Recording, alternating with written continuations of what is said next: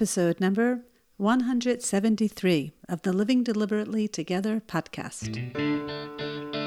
Hi, this is Shira Gura. Welcome to my podcast, where you'll learn how to get clear on what you want and get unstuck from what is holding you back so that you can go on living deliberately. Thank you so much for choosing to be with me today. And now for today's episode. Hi, my dear listeners, and thank you so much for joining me today.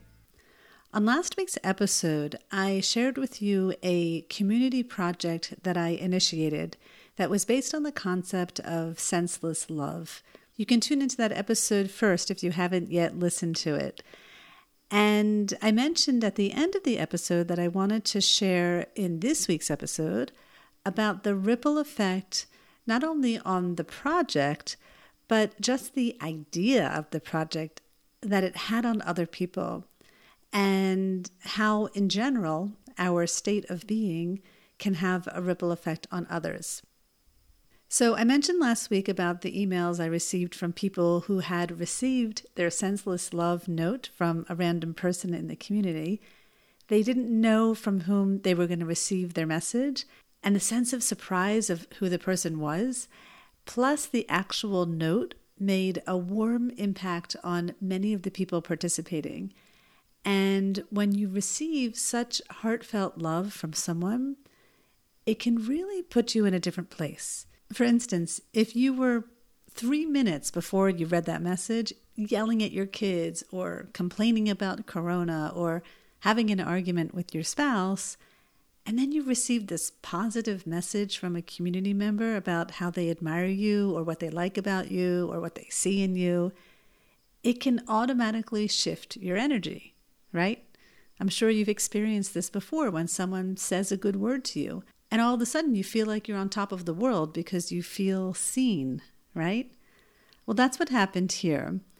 And when you're in that new place, that positive place, that hopeful place, that kind of lifted place, what naturally happens is you want to offer that back to other people. And I'm not saying that happens just about positive people.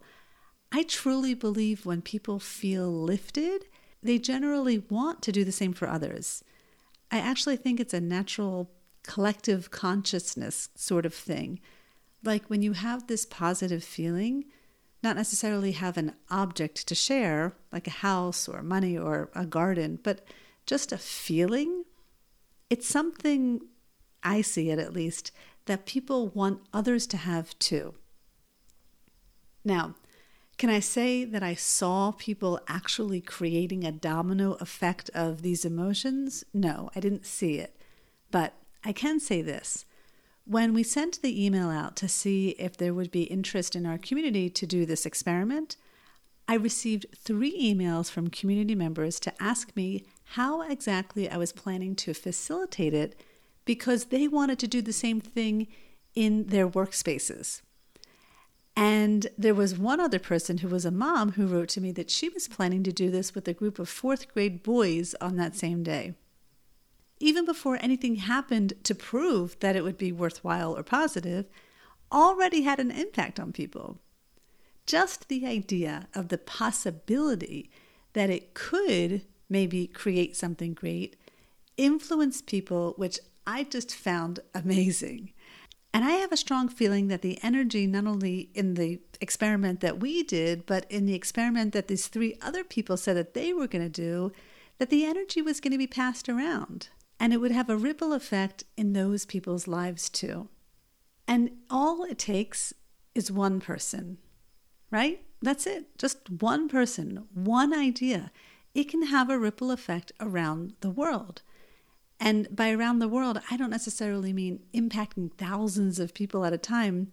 I actually just mean impacting one person, and then that one person impacts another person, and so on and so on. But it all has to start with a seed, an idea, and then someone to be that person who will then activate it.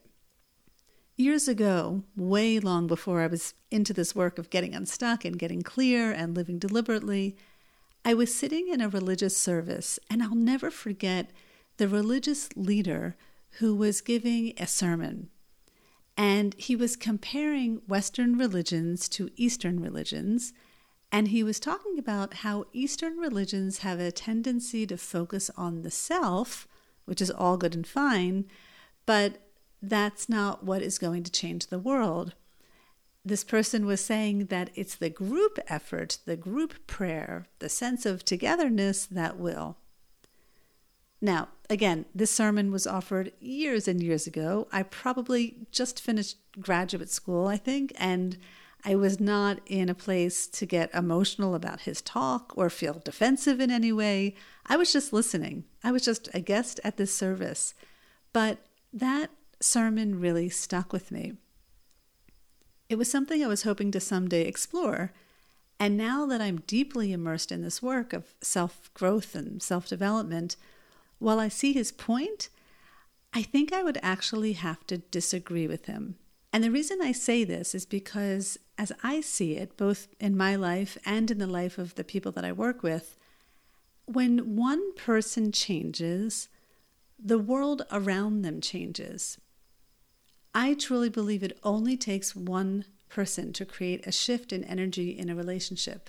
While yes, it would be amazing if both people in one relationship were working on themselves and then hence together, I also believe that when one person is doing his or her work, but really doing the work, not, being resentful about doing the work when the other person isn't, but really doing the work, then it can have a powerful impact on that other person, which then can have a powerful impact on others.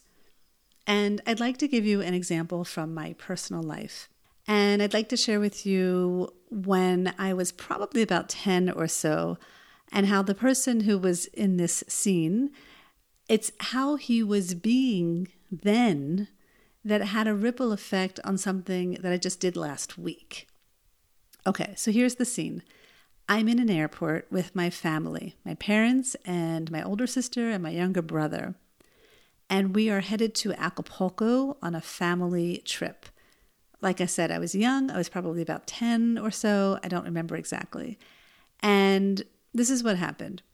We were all sitting inside of this airport at the gate with our luggage waiting, to board. And my dad goes over to the public telephones. Remember, like back then when there were public telephones?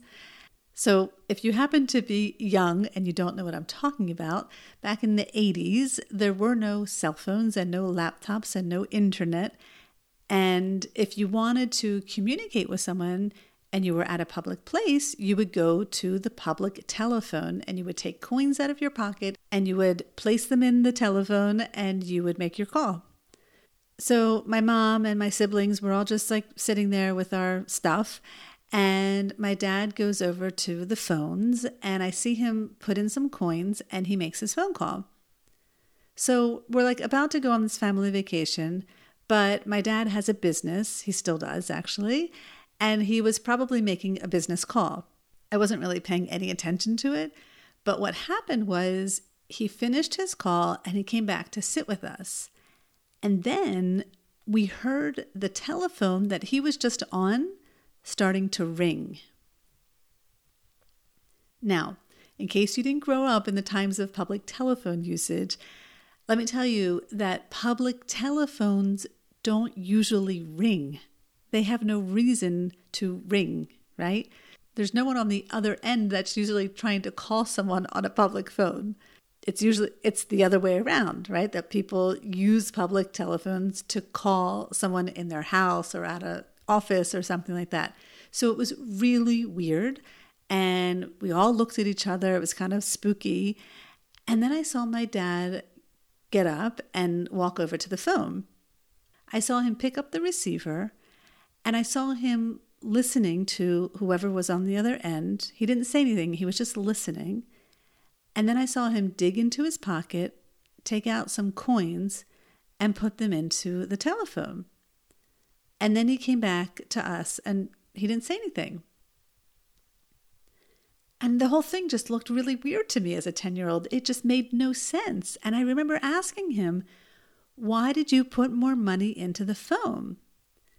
And he said to me quite matter-of-factly, well, it was the operator.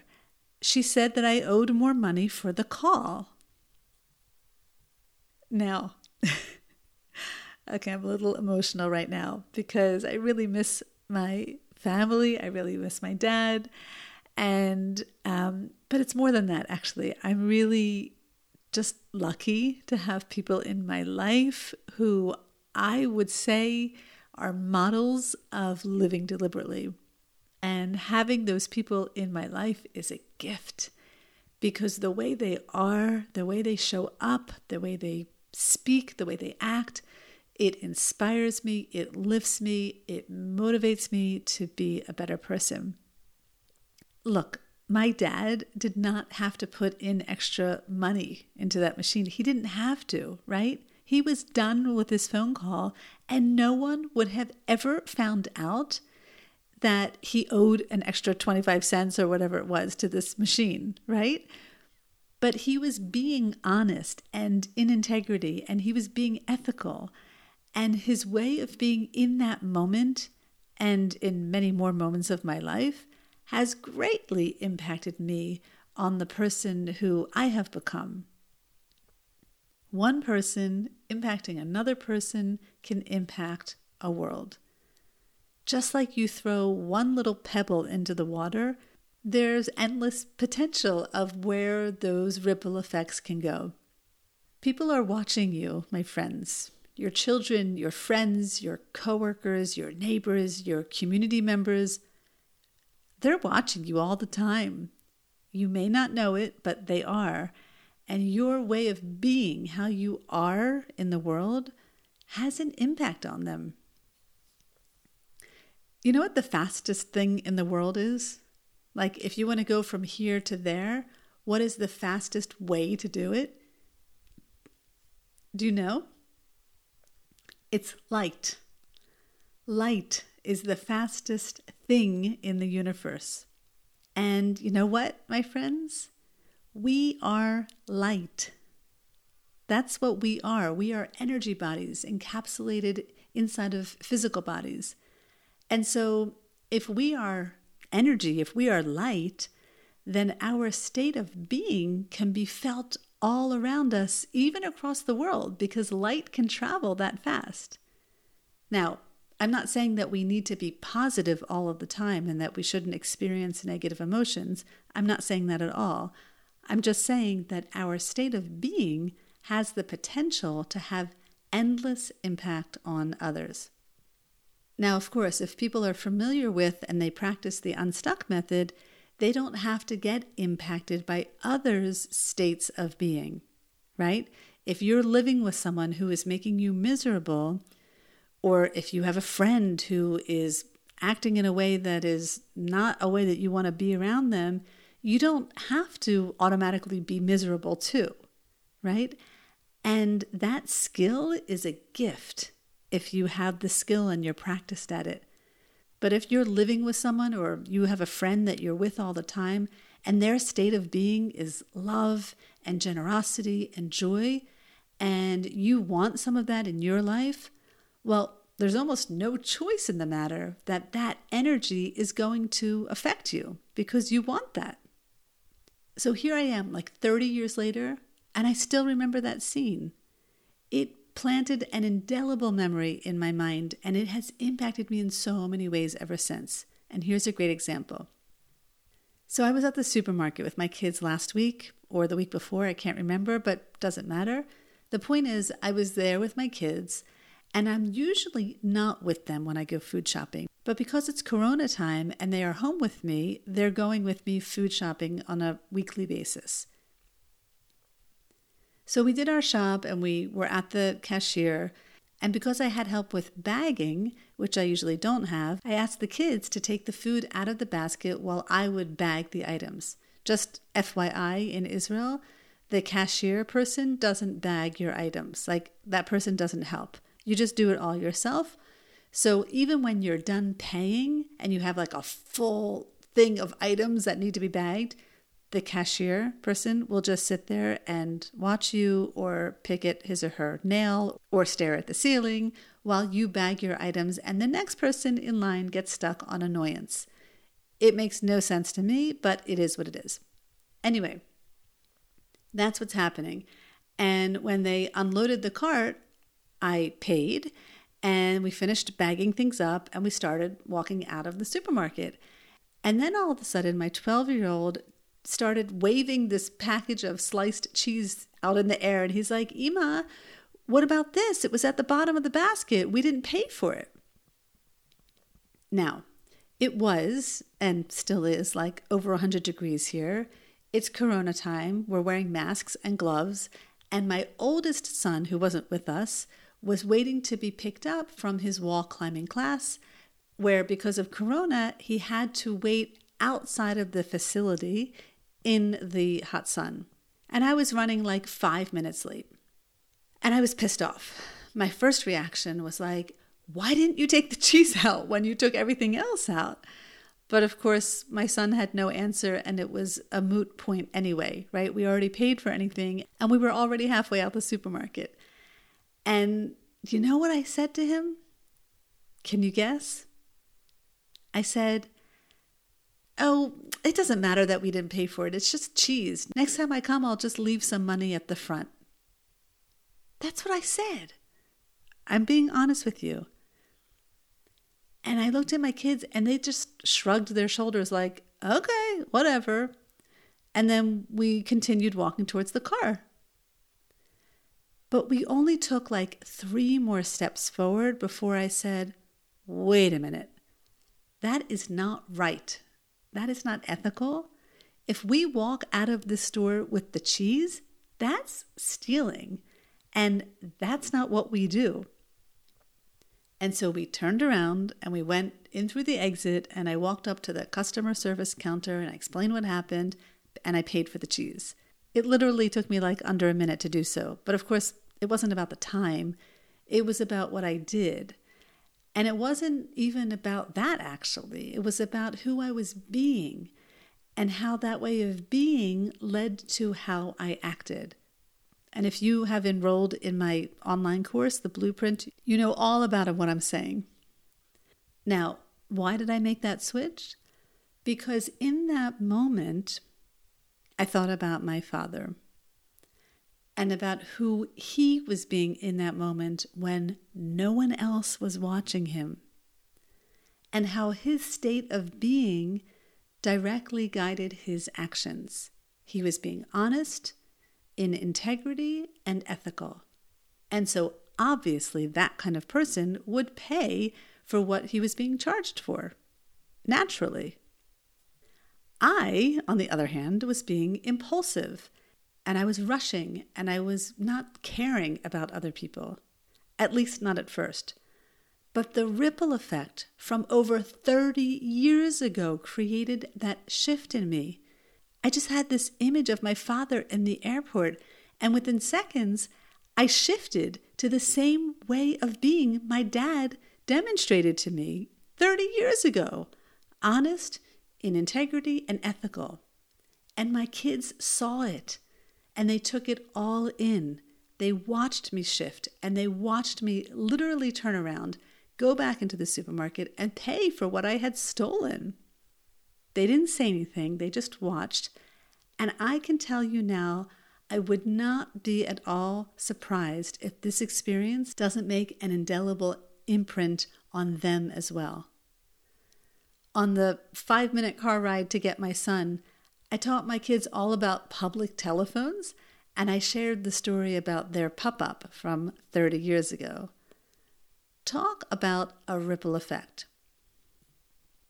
I truly, truly believe in this concept of a ripple effect, not only that it's possible, but that it happens all the time. And I think it can transcend generations through stories and books. And I'm even talking about someone's way of being from thousands of years ago. I truly believe it can impact me or you even today. You know, we humans have this construct of time, but energy doesn't know time. Energy can't be created nor destroyed. It can only be changed. And so who knows how your energy can and will impact other people, not only when you're alive, but even when you pass. I think this is something to really sit and contemplate. Your way of being may be the most important legacy you leave for another person. And so I happen to believe it's really important to invest in learning about it and understanding it and committing to being the person that you want to be in the world. So who is that person? Who do you want to be? If I were to see you on the street tomorrow and I would say to you, hey, what are your 3 ways of being for the life that you want to live?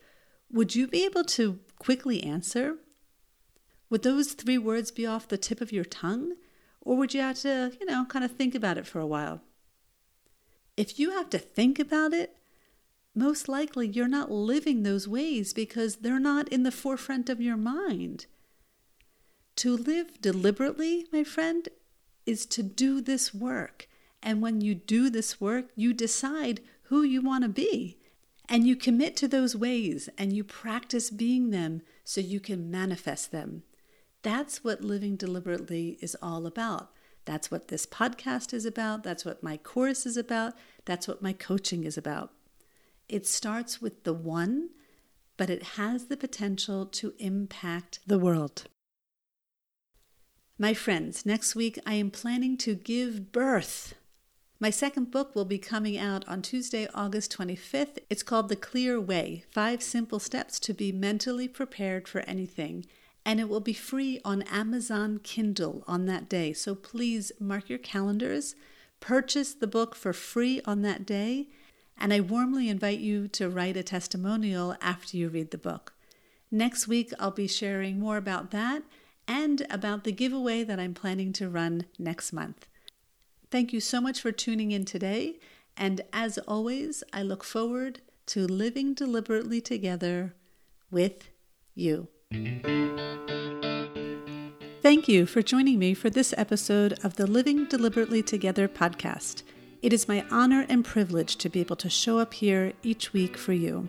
If you enjoyed this episode and would like to start applying this work to your life, you have to check out the Living Deliberately Blueprint.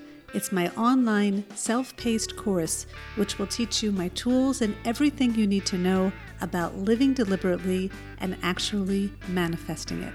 Head over to my website now, shiragura.com, for more details. I look forward to starting this journey with you.